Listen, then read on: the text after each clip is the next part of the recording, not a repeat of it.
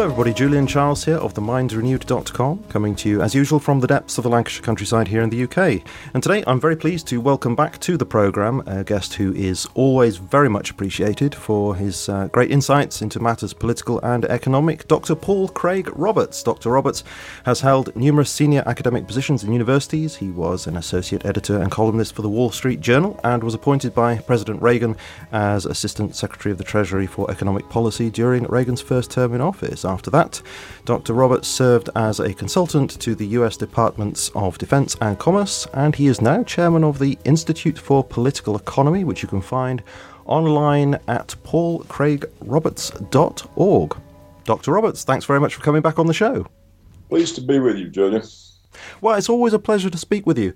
I mean, certainly your posts over there at paulcraigroberts.org are, they continue to be a source of good information and, well, to a certain extent, a relief to me, and I expect to many others. It's a kind of oasis of sanity and calm in a world that seems to be going mad in many ways. So it's always great to speak with a calm and sane person. So thanks very much for coming on. And today I want to talk about a piece that you wrote on your website earlier this month called Somnolent Europe, Russia and China, and particularly because of what you say there about the European Union and the upcoming referendum here in the UK as to whether we Britons should stay or leave that union. And as we have this decision to make shortly on the 23rd of June, do we go for Brexit, do we not? I thought that it would be good to hear your views on this, and even more particularly because of what you say about something else connected to this, the historical links between the EU and, of all things, US intelligence, which is very fascinating. But perhaps we should start with your more general impressions of what's going on at the moment. You write in the piece that Washington is committed to the European project because it's in its own interests that should continue. And you say that basically it's David Cameron's job, presumably under Obama's instruction, to, this is what you say, scare the British people into thinking that it's too dangerous to go it alone. So let's start there. Why is Washington so averse to the Brexit vote? Well, Julian, we really should then start with what you were going to get to later. Mm-hmm. The EU is a creation of the CIA.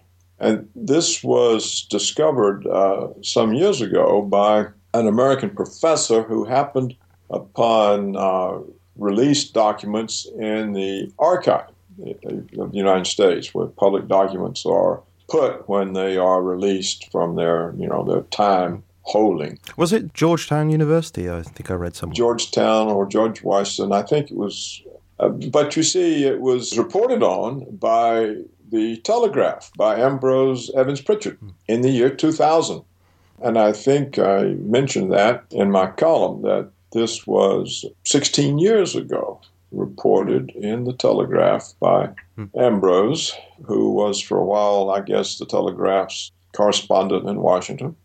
And the documents show that the CIA did this, basically organized, orchestrated, lobbied for the creation of the EU for two reasons. One, as a bloc against the Soviets, and two, as enabling Washington's control, because to control all the separate European governments is much more time-consuming, demanding, involved than controlling an EU government, especially something with an EU Commission that's not accountable. And so Washington set it up in order to have a firm hold on its European empire. And this goes back to, according to Ambrose Evans Pritchard, this goes back to the 1950s and 60s, I understand. Yes, back to the 50s, I think it was. Mm. I don't have my article in front of me, but it was a creation of the CIA as a way of enhancing Washington's empire. For Washington to have to go to Italy, to France, to Germany, to the British, negotiate with each of these governments, there are more people you have to bribe or threaten or cajole, and then the countries themselves can increase their demands for what they want in return, because if one holds out, no deal can be made. Whereas if Europe is dissolved, if the European countries are dissolved into one entity, then Washington only has to deal with one entity. And so this was the origin of the EU for that purpose. It facilitates Washington's control, and that is why Washington has pushed so strongly to put all of Eastern Europe into both the EU and NATO, because otherwise, how many countries are there, European? I can't remember the Eastern, the Western, the 28 or 29? I think it's 28, yeah. Yeah, and so instead of having to deal with 28 separate governments, Washington can achieve what it wants dealing with the EU. So this is the origin.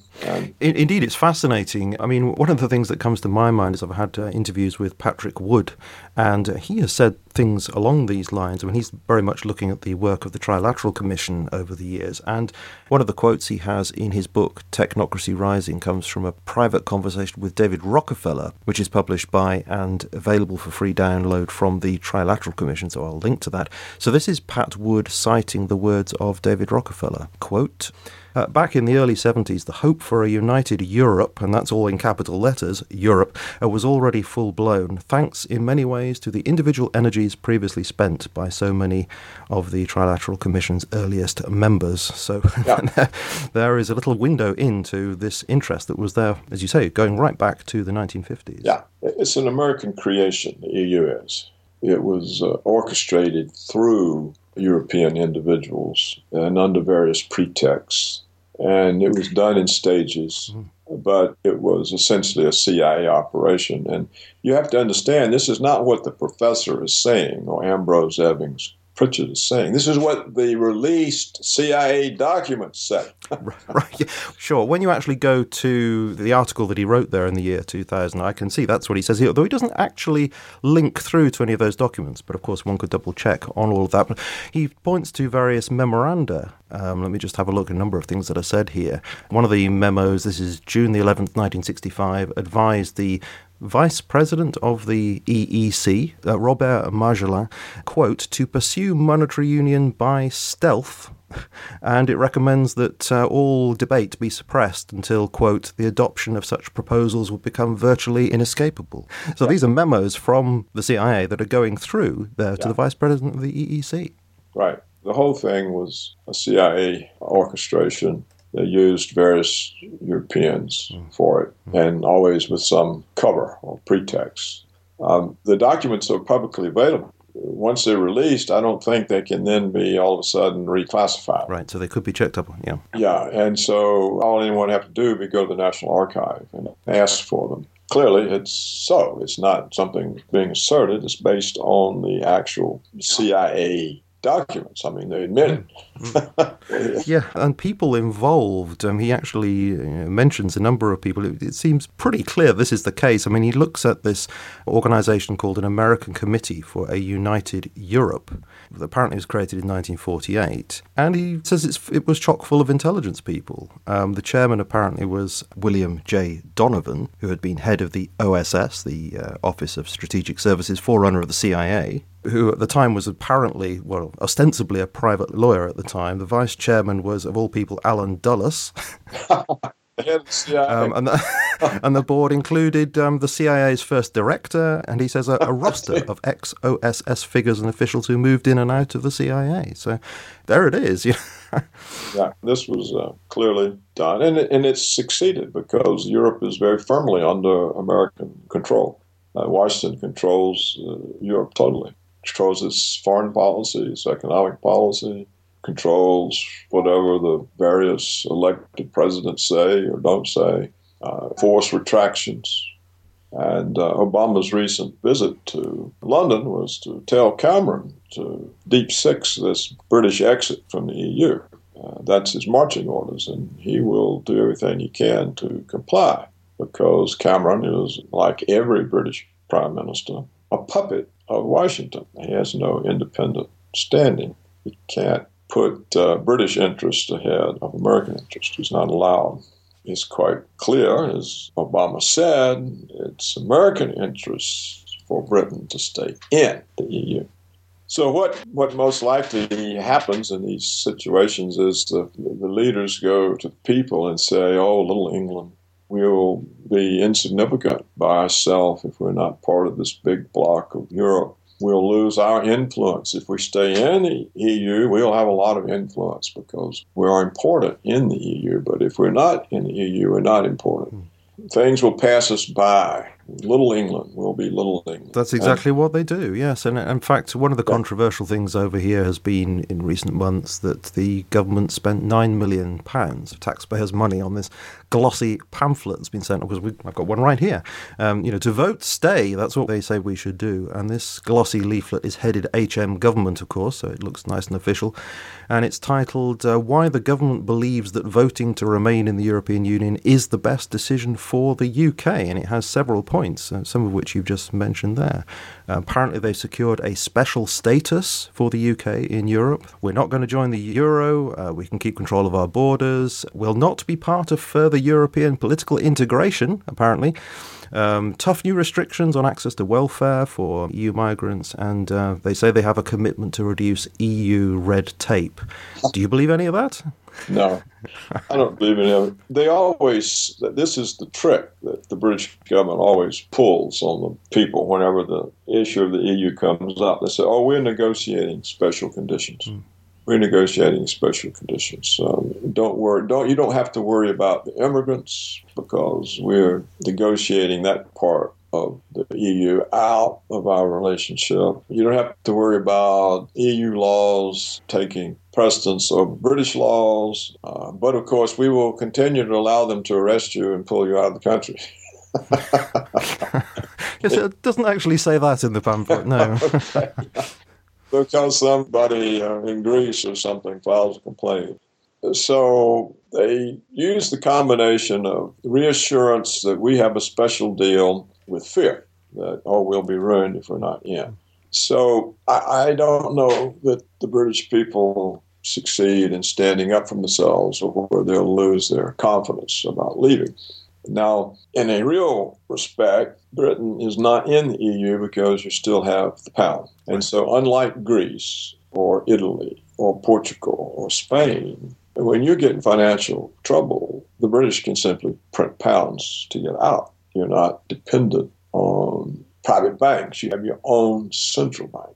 But countries that use the euro do not have their own central bank in the sense of a money-creating bank, because the central banks of the other euro members are no longer central banks. They still have that name, but they cannot print euros. Only the European Central Bank. And that's not controlled by the members. It is by Germany, more or less. But the other members, they have no real control over the European Central Bank, which really is run by a former Goldman Sachs executive. The same people who run the U.S. Treasury and the Federal Reserve. They also run the European Central Bank. So in a sense, does that mean that the UK is actually pretty much okay as things stand and we don't need a Brexit? I mean, after all, as you say, we're not part of the euro, and they say there's going to be no further European political integration as far as the UK is concerned. So are we okay to just stay as we are? No, because you're okay for now if you get into financial trouble. They can't come in, make you get rid of public services, national health, cut the pensions, and sell off all of your public assets to private investors abroad. They can't do that to you. But, of course, you can't really be in the EU and not be in the EU. And so what happens over time is you get gradually a little bit more in it, a little bit more in it. And already your legal system is compromised. British justice is different from European. Evidence is different. Rights of the accused are different. So already you are losing the kinds of historical achievements that the British people fought for centuries, beginning with Magna Carta, or even maybe earlier with Alfred the Great's codification of the common law. But the type of English approach to justice, which is unique, and which the United States copied, this is not present on the continent.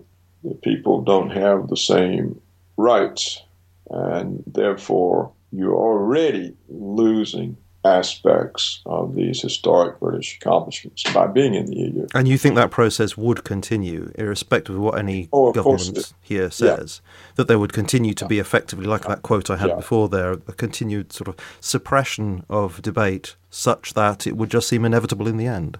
Right, that's exactly it. It's gradually happening. Britain is more in the EU now than it was, say, 5 years ago. And I suspect that Washington will urge the process along quicker.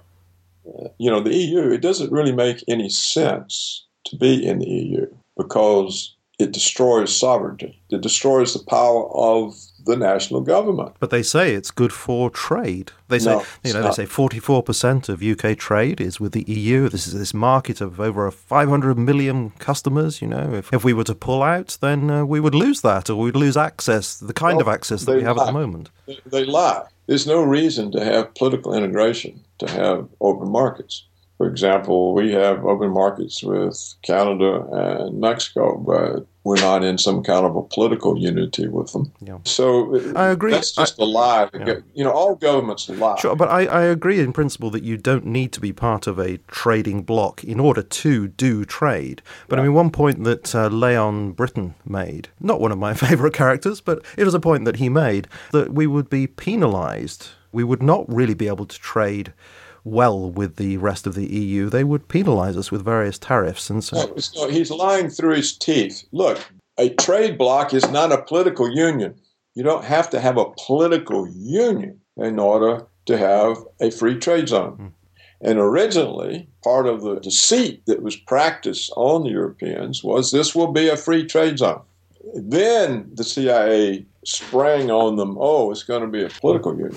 Well, that's another thing that Leon Britton said in one of the debates. He said that, in fact, it was known that it would be a political union and that Harold Macmillan had made that clear back in the 1960s. I might add that Nigel Farage said that was a lot of rubbish, but that's what Leon Britton said. Yeah, but you can go research it. It was not the political thing. It was part of the whole deception. First, it was a iron and coal, steel and coal union, where there's going to be some kind of tariff reduction. Then it's going to be free trade. And then it's going to be a common currency. There was no reason to have a common currency. But they pretended, you have all these different currencies, it's harder to make deals. And the values of the currencies with regard to one another change. Well, none of this bothers the rest of the world that trade. And then it's, if we're going to have a common currency, we have to have a political union. We can't have all these different policies and still have a common currency. So it was sprung on them in stages. This was part of the way it was orchestrated. And it had many spokesmen. I mean, the CIA pays very well. Many European politicians live very well on their CIA pensions. So it's a deceit. The EU is based in deceit, and it's what the people in Britain are being told now is more deceit. You see, essentially, when the British are absorbed in the EU, they're no longer British, and they're no longer a people. So they are disappeared as a people. They become Europeans. But do we not become part of an EU democratic entity? It's not democratic, is it? I mean, you can elect people to the parliament, but the commission seems to have the power. And as well as I understand it, the commission's not exactly elected. It's not really accountable. No. And so it's a form of monarchy. It's like Europe is going back to rule by a ruler. So it's a reversal of history. Not only do the individual nationalities disappear, but the achievements of making government accountable to the people disappear along with them, because the EU system is not set up to be accountable to people. It doesn't really matter who gets elected to that EU parliament. It doesn't seem to have any power. Power is in the commission, and it doesn't have to be accountable. So what the EU really does, it recreates rule by aristocrats who are not accountable. It is sometimes said, isn't it, that it's the EU Parliament that actually makes decisions and the Commission's role is just to suggest legislation. But that seems to me to be quite a power, actually. I mean, if you have the sole responsibility for bringing things to the table, then you have immense power.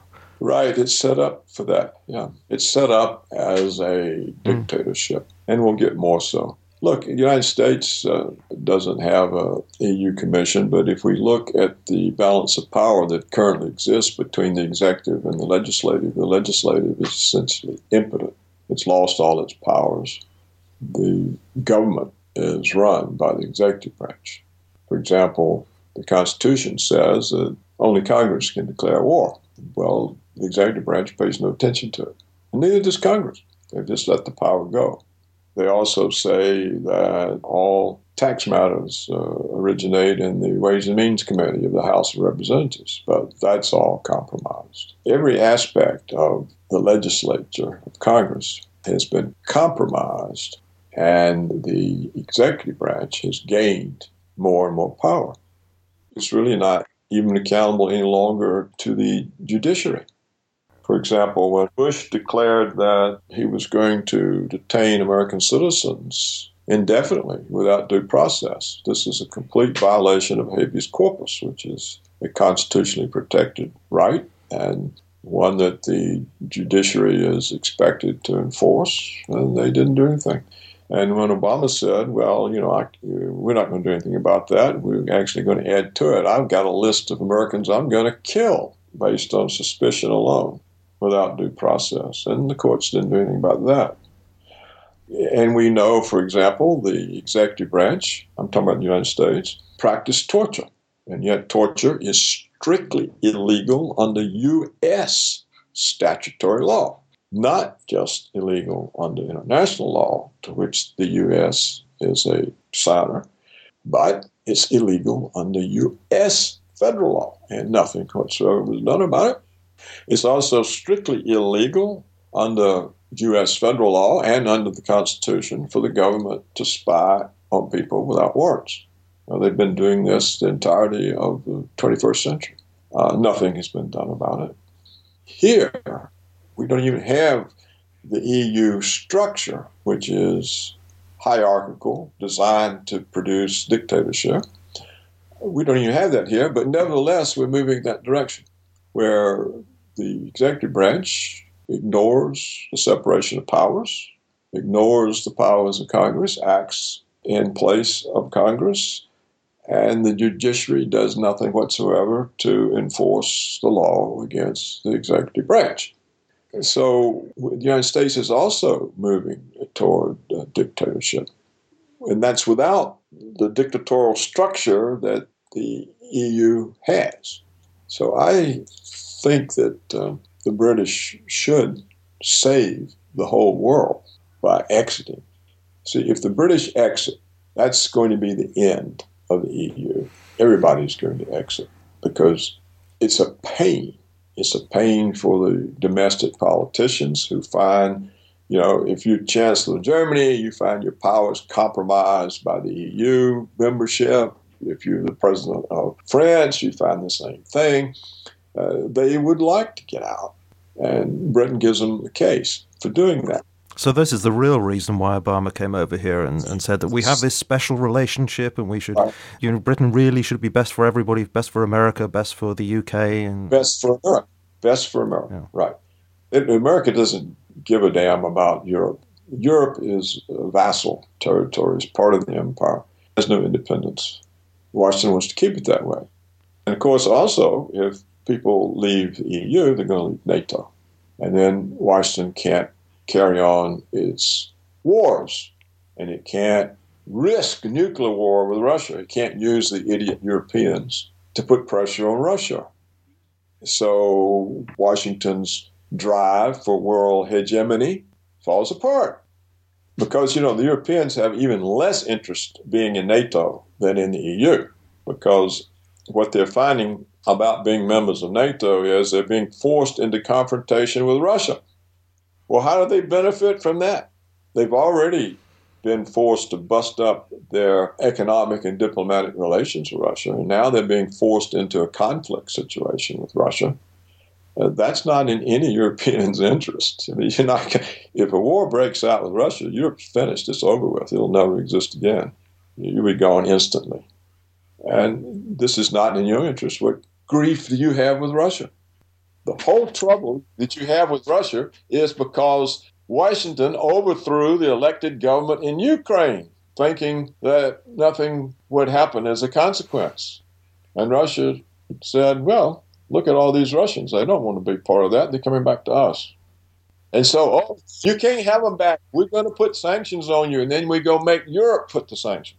And ever since, if you look at all the NATO commanders' statements, it's always war, war, war. This Russian is going to invade the Baltics. They're going to invade Poland. They've invaded Ukraine. They're going to invade Europe. We got to have more missile bases, more troops, more tanks, more NATO forces, more NATO maneuvers. Well, if you're Russia and you're looking at all this, you've seen this before when the Germans in 1941. They're not going to sit there forever while all kinds of hostile forces build up all around their borders and missile systems. They're not going to do it. In fact, they've said they're not going to. People need to start listening to what the Russians say before the people cease to exist. This is a serious thing. You can't go around picking a fight with the world's most powerful military, which is not the United States. I don't know if you saw the RAND study that came out last year. The RAND Corporation essentially is a CIA outpost. They were tasked with running all kinds of war games between NATO and Russia. And after a year or two or three of studies and war games, this RAND report came out last year, and it said if there's war between NATO and Russia, it'll be over with in 60 hours. Russia will simply overrun Europe. It will take them 60 hours, not 60 days. We are so outclassed militarily. Now, some people say, oh, well, the reason Rand said this is the military security complex wants a bigger budget, and they're using this. It's not really true, and they're using it. But I suspect there has to be some truth to it because there are too many military analysts still who are independent and who can look at these studies and they can say, wait a minute, this is all nonsense. And I haven't seen any of that. So to get back to the main point, what the United States is doing with NATO is forcing Europe into a conflict situation with Russia. But also the United States uses NATO as cover for its war crimes, which it has committed in Iraq, Libya, Afghanistan, Syria, Yemen, Pakistan, Somalia. Without the NATO cover, this would be naked aggression. You know, people all over the world would be screaming to put the United States government on a Nuremberg war crimes trial.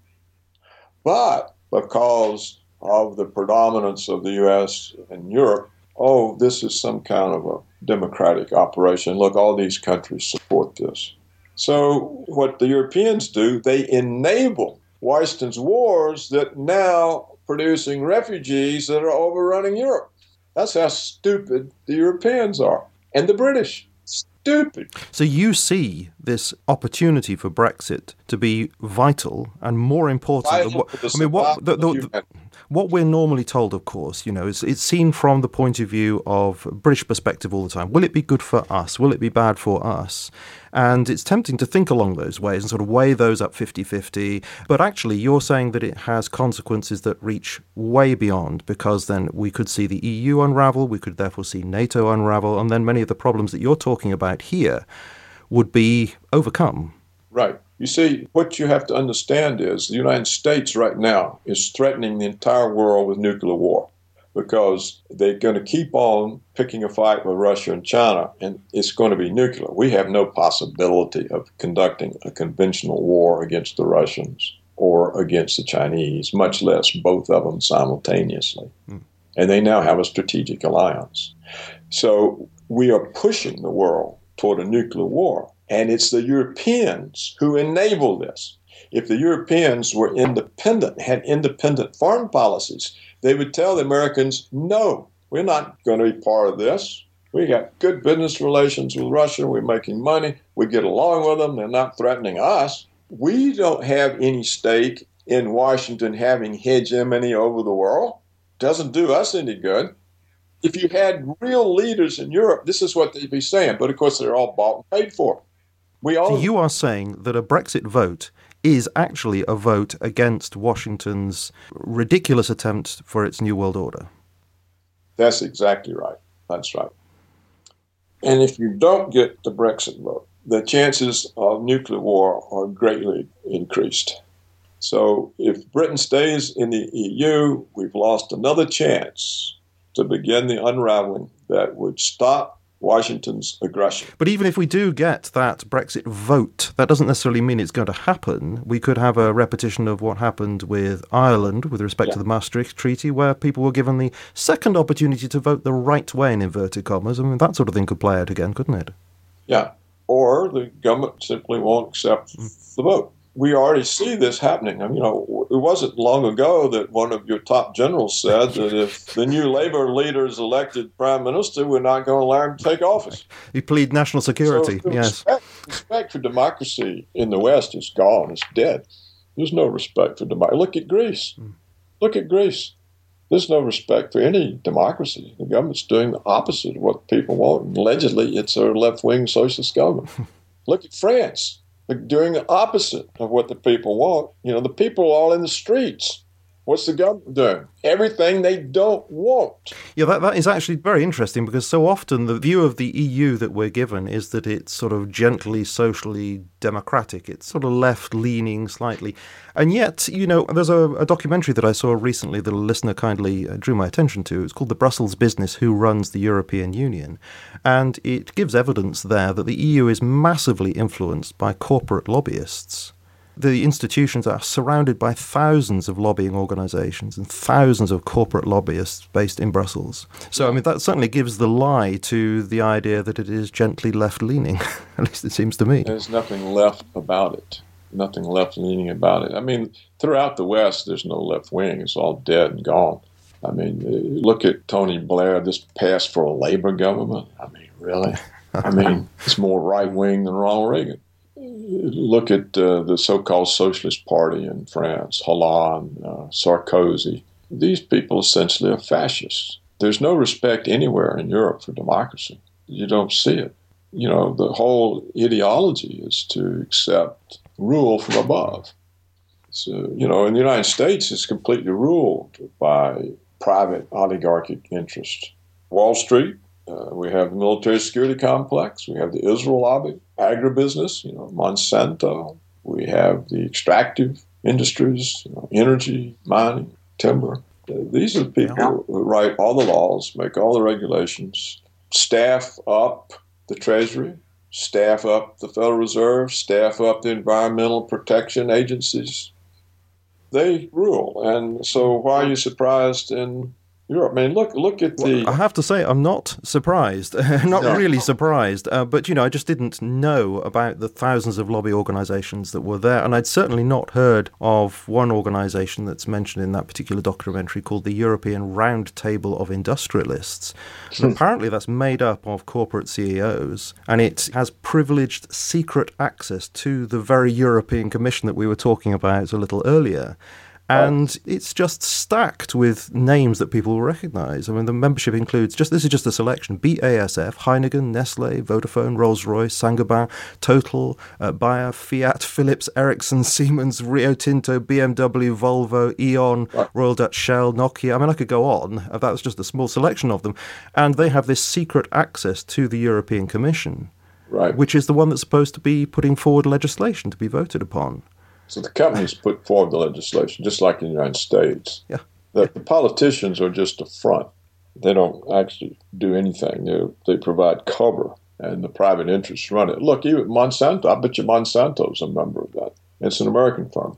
Notice the treatment or the acceptance that Monsanto and GMOs and glyphosate get from the EU, but they don't get from member countries like France. So France is now in the position, I saw the other day, where the minister responsible in France says, well, if the EU is going to give another 7 years trial to glyphosate and GMOs, we're not. We're going to continue with our own prohibitions against it. So now you see a conflict between the EU law and France, who says we're not going to let our opposition to GMOs and glyphosate be overridden by the EU law. So these kinds of conflicts will get worse, but because the CIA is running the show, the individual governments are going to lose. So would you say then that ultimately the CIA and other such organisations are behind the push for things like TTIP? Because, I mean, if TTIP goes through, then what you've just been talking about, GMO and glyphosate, people are just not going to be able to know that these things are in their food supplies. They're not going to be able to label anything, that sort of thing. Well, if that partnership goes through, what it does is it means Monsanto can sue France for the loss of revenues it would have earned if France did not have laws against GMOs. And the suit takes place not in courts of France, but in a corporate tribunal in which only corporations make the decision. And so all of these laws can be overturned by the corporation. So can any sort of health or safety regulation, because this gets in the way of profits. In fact, I'm convinced they can even use it to get rid of taxation. What will happen in Britain, there will be these American medical care organizations, private, will come in and force the national health to get out of the way. Otherwise, they're interfering with their profits. Well, we have talked about this. Well, we talked about the trade in services proposals, and we talked about there are these various assurances that are given which don't seem to be worth the paper they're written on. No, the assurances are lies. They're lies. Everything a government says is a lie. Try to think of anything the government has said in your lifetime that is true or believable. I'll have a go, but I don't think we've got time for me to sit and think. But presumably then, again, we would have to say that a vote for Brexit will be the end of something like TTIP as well. Yeah. Because if it ends the EU, then there's no bloc to negotiate with. That's right. That's right. See, the British people would be doing the whole world and themselves a massive favor. It would block the corporate takeover of Europe. It would block the American use of Europe to create hostility with Russia, and thereby it would greatly remove the threat of war. But what we see now in Russia and the United States is massive increase in nuclear forces. Everything that Reagan and Gorbachev accomplished has been overturned by Washington. Reagan and Gorbachev, Reagan's two big goals, they went together, and they were key toward ending the Cold War and ending the risk of nuclear Armageddon. He wanted nuclear weapons gone. And so what was achieved with Reagan and Gorbachev and ending the Cold War, we now have a far worse situation. It's worse in every respect. The war doctrines of the countries have changed. It used to be a nuclear force was a retaliatory force only. You only used it if somehow you were attacked with nuclear weapons. Well, now both us and the Russians have nuclear first strike doctrines. So the situation is far more dangerous than it was at the height of the Cold War of the Soviet Union. And not only that, during the Cold War, American presidents and administrations made every kind of effort to be on good terms. They weren't demonizing the Soviet Union all day long. They didn't stand up and say Khrushchev was the new Hitler, like a likely future president has declared about Putin. They weren't making all kinds of false claims about Soviet invasions. They weren't telling lies every time they opened their mouth. They made every kind of effort to keep things stable.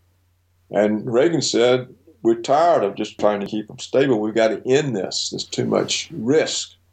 Something can go wrong.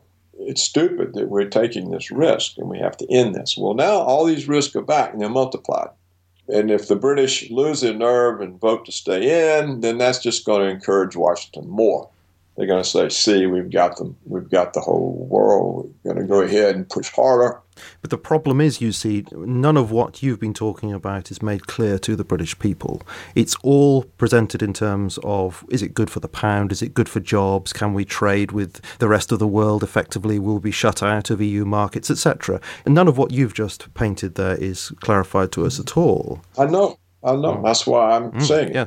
But because we are sheltered from much of the reality of this situation, then the propaganda that we're bombarded with is having an effect. When I look at the Financial Times poll of polls, which takes averages of many of the polls out there, I mean, if we were to trust that at all, it shows that back in 2013, there were many more people thinking of voting to leave.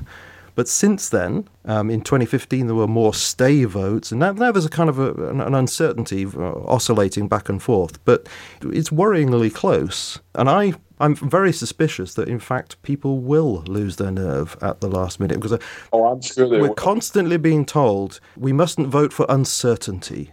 It's an uncertain future if we pull out of EU, and people like that feeling of of things being certain, and we like the familiar, and I think that's being played on in a big way. Sure, you're absolutely correct.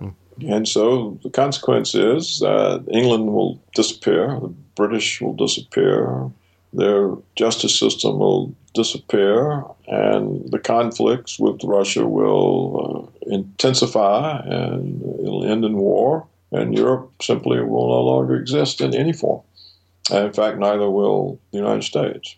And that's where we're headed. All the lies and propaganda that's being used against the judgment of the people to warp their judgment, to make them distrusted, to make them say, oh, well, it's all I hear is we'll lose. Why they believe anything the press says is a mystery to me. I mean, I can't understand why any sentient human anywhere in the Western world would believe anything that the press says, because it's nothing but propaganda and lies. Look, we had a couple of years ago, the German editor of the big German newspaper, he said, look, I'm a CIA agent. They hand me the stories that we print.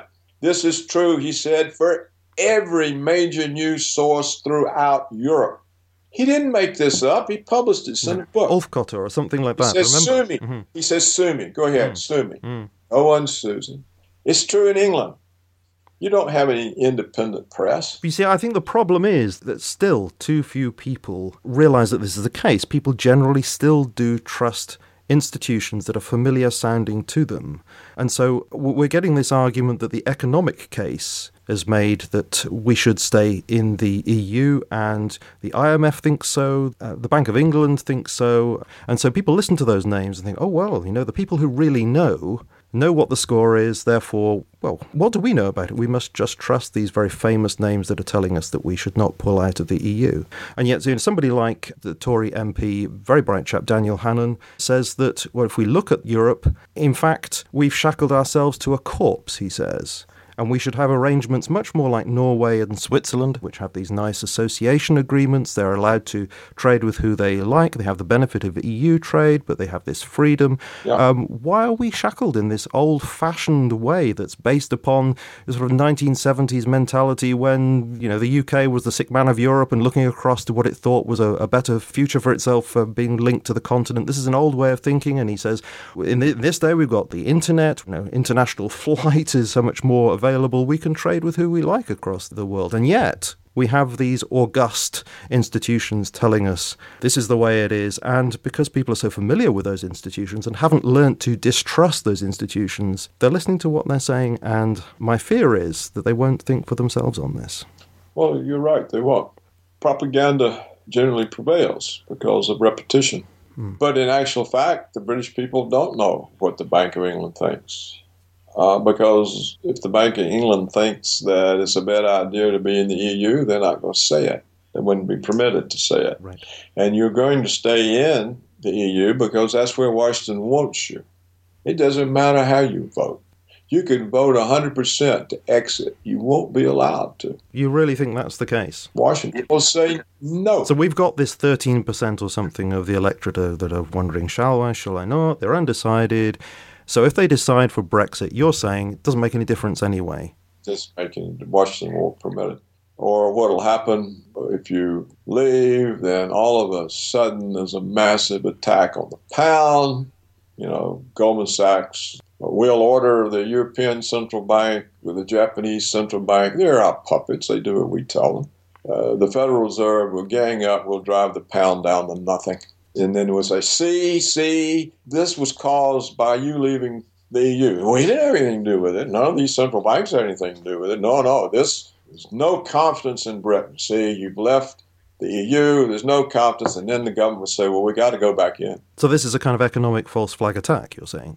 Yeah, oh yeah. It'll be a massive attack. They won't admit they're doing it, and they'll say, okay, we told you not to exit. Everybody's lost confidence in the pound, and everybody will be screaming, oh, we're ruined, and all the papers will say, see, you stupid people, you didn't listen to us, and look what's happened. And government has to take us back instantly. We'll all starve to death. Okay, well, if that's the case, I mean, that then is a very negative scenario that you're painting. Surely you're not therefore saying, well, don't bother to vote, because surely there must be some point in actually voting for Brexit. It must flag up the issues, surely. It must register with everybody that there is this dissatisfaction with the EU, and that in itself must be a good thing, don't you think? Well, I think that what it would do, it might encourage some other members who don't have their own currency. Greece or Italy or Spain or Portugal, they don't face an attack on their currency to bring them in line like Britain does because they don't have a currency. They only have the euro. And clearly the central banks aren't going to destroy the euro because that doesn't do them any good in bringing Greece or Spain or whoever back into the EU. Right, okay, so it would embolden other people. Yeah. So if the Greeks, for example, who are being driven into the ground, if they say, look, the British voted to get out and they had to get back in because they have their own currency and it fell under attack. We don't have a currency. But why don't we vote to get out? Yeah. If the British could vote to get out, we could do that too. So it would be good in that sense. It would start the prospects of people actually voting to leave would take hold. There's a lot of reasons for people to vote to leave, especially for the Greeks, for the Portuguese, for the Italians, for the Spanish, possibly even the French.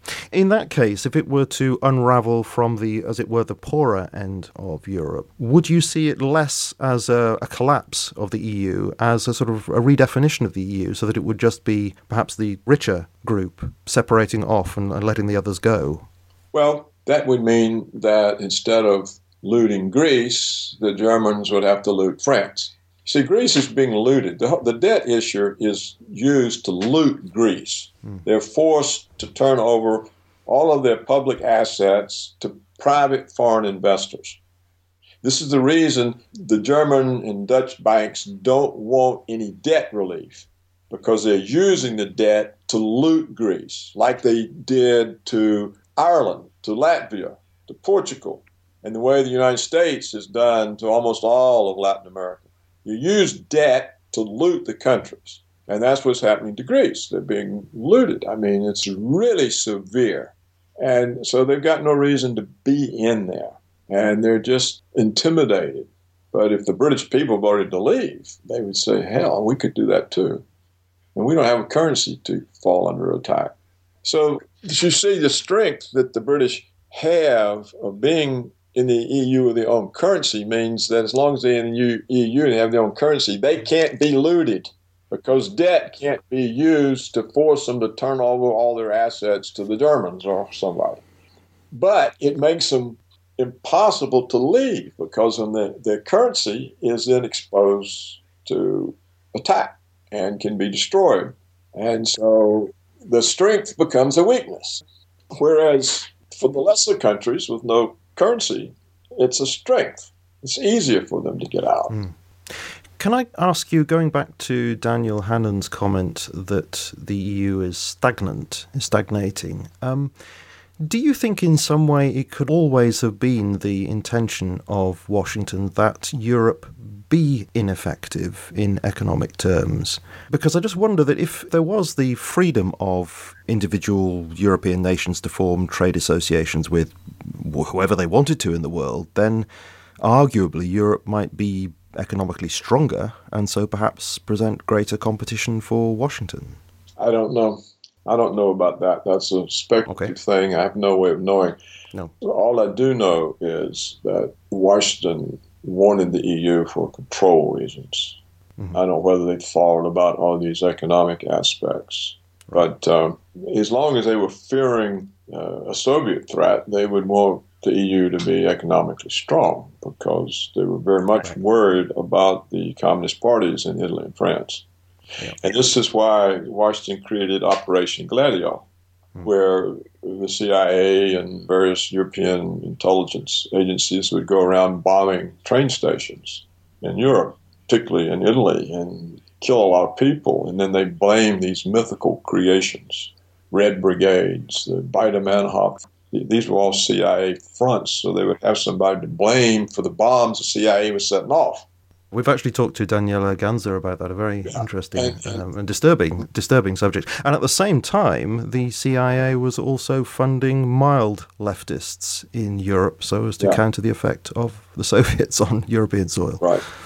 So it's a very weird situation indeed. Right.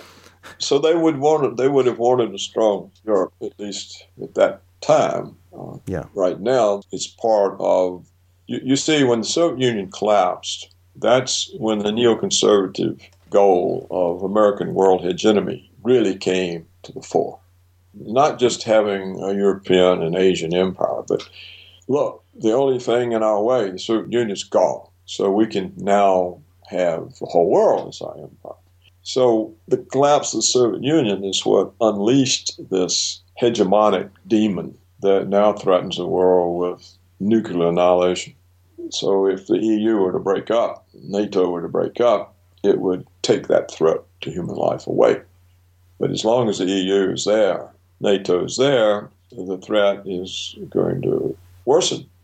If you look at the attacks on Russia, they are reckless. They are really reckless, irresponsible. And everybody repeats them. We're constantly being told about Russian aggression. Yeah. Yes, all the time. If Russia was aggressing somebody, we would know it. Those people wouldn't be there anymore. and it's crazy. Why in the world would the Russians bother to invade the Baltics? There's nothing there. They gave Baltics their independence. What do they want to go invade them for? The Baltics can't do anything to Russia. It would be a total pointless thing. There's no sign of it. There's no Russian plans. There's no build-up. It's just all ridiculous. And yet all these things become facts. These are facts, man. Well, David Cameron was treating it as a fact that very time he was speaking to Obama, saying it's a good job that the EU exists and that Britain has its place at the table so that the things we're concerned about can become a reality, such as sanctions against aggressive Russia. How many times have we heard this place at the table? They pull it out every year for my entire life. Yes. I mean, I can remember when I was in Oxford in the 60s, we had listened to this place at the table stuff. Like, the only way we count is if we don't count and we're part of something bigger. If we're at somebody else's table, yes. As long as we are a lackey for somebody who counts, we count. This was the British attitude even then. And I just was wondering, I said, what happened to this great nation? Liberty is a human achievement. It was mainly achieved by the British. All of the great legal traditions that the British colonies ended up benefiting from were fought for by the British people for centuries. It took centuries to get accountable government and to get the people protected by the rule of law. In other words, the British fought for centuries to take law as a weapon out of the hands of the government and make it a shield of the people. The most important part of British history is the creation of liberty by transforming law from a weapon in the hands of government into a shield that protects the people. It's a British achievement. The colonies benefited from it. Now it's all being thrown away. But the British people do have an opportunity now to do the right thing, to quote David Cameron, who's always talking about doing the right thing. Well, in this case, perhaps it is the right thing to vote to get out of the EU. And even if that doesn't mean that in the end that Britain does leave for reasons of pressure from Washington, nevertheless, it could embolden other countries to take their own decision. Yeah. And that could lead to the unravelling. So if that is the case, then we do actually have a very serious opportunity to change something here. It's not just a case of voting for Britain. It's voting for a much wider view. For humanity. It's a vote for humanity. For life on Earth. It could well be. What's at stake is life on Earth. And the fact that the British do this, it changes everybody's mentality. Whether the British could make it stand or not, it still changes everybody's mentality. They say, look, the British didn't believe all that rot. Why do we believe it? And so the whole propaganda power of government collapses. See, that's the most important thing about a no vote. It shows that people weren't fooled this time by the government's lies. They saw through the propaganda. That's the important thing. It's so important because then everybody else in Europe, in the United States, Canada, Australia, they all say, hey, why do we believe it? And all of a sudden, the propaganda basis of all Western governments is gone. That's the only way that people would ever get control back over their lives and over the government. Right now, they got zilch control, especially in the United States. Well, thank you ever so much, Dr. Roberts, for sharing your views with us on this. You heard it here, folks, listening to this particular interview. We, here in the UK, we do have an opportunity just about a month from now to make a real difference. It isn't just about us, it's about the whole world, and it could be a really significant vote. So you've heard there what Dr. Roberts thinks, and it's always brilliant to hear what he has to say. And so I thank you ever so much, Dr. Roberts, for coming on and sharing with us your views. It's wonderful to speak to you. Well, Julian, I very much appreciate the opportunity and your program and to be on your program. And I always welcome the opportunity. Thank you ever so much for joining us again. I look forward to speaking to you again on another subject. Yes, it's a mutual on my part. Okay. Okay, thank you ever so much. You're certainly welcome. Bye-bye then. Goodbye. Well, once again, thanks for listening, and let me encourage you, if you are here in the UK and you found this interview helpful in deciding how you're going to vote this coming 23rd of June, then please do share this conversation with people.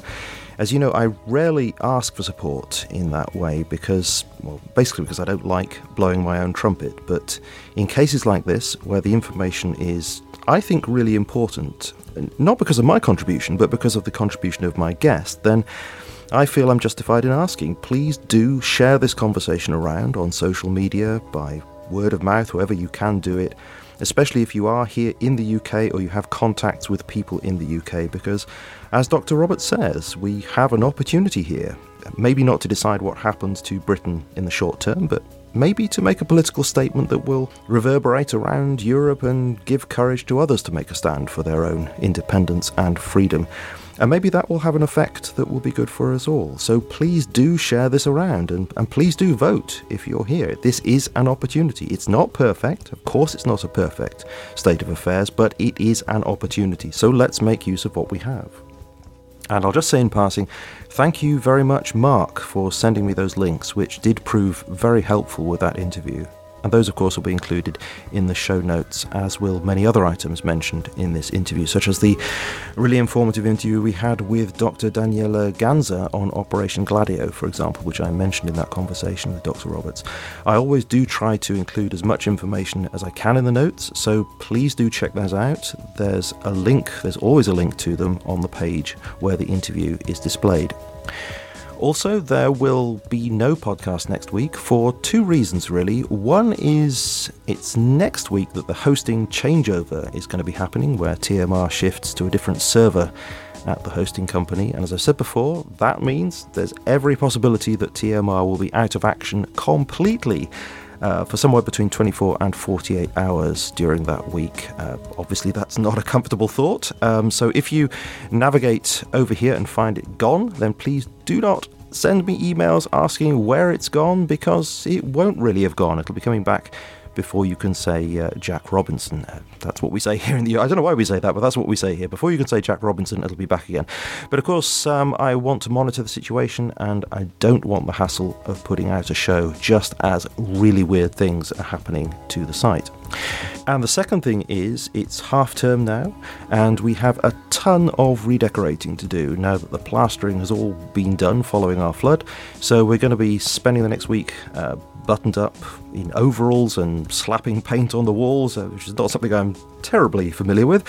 So I'm going to be taking a break from the podcast for the next week, and as I say, monitoring what's going on with the website. But in the following week, we will be speaking again with Reverend Dr. Robert Bennett, this time about about his new book, Afraid, which looks at the issue of spiritual oppression in the US today, which is a kind of sequel to his field research book on Madagascan spiritualities, which we discussed with him before. And in the following week, we'll be speaking again with Tom Gailey for the third in our short series of interviews inspired by his book, America's Post-Christian Apocalypse, which I again encourage you to get. So once again, please do share this interview around. There's not long to go, and I would love as many people as possible to hear what Dr. Roberts has to say. You have been listening to me, Julian Charles, of themindrenewed.com, and I very much look forward to speaking to you again in the fairly near future.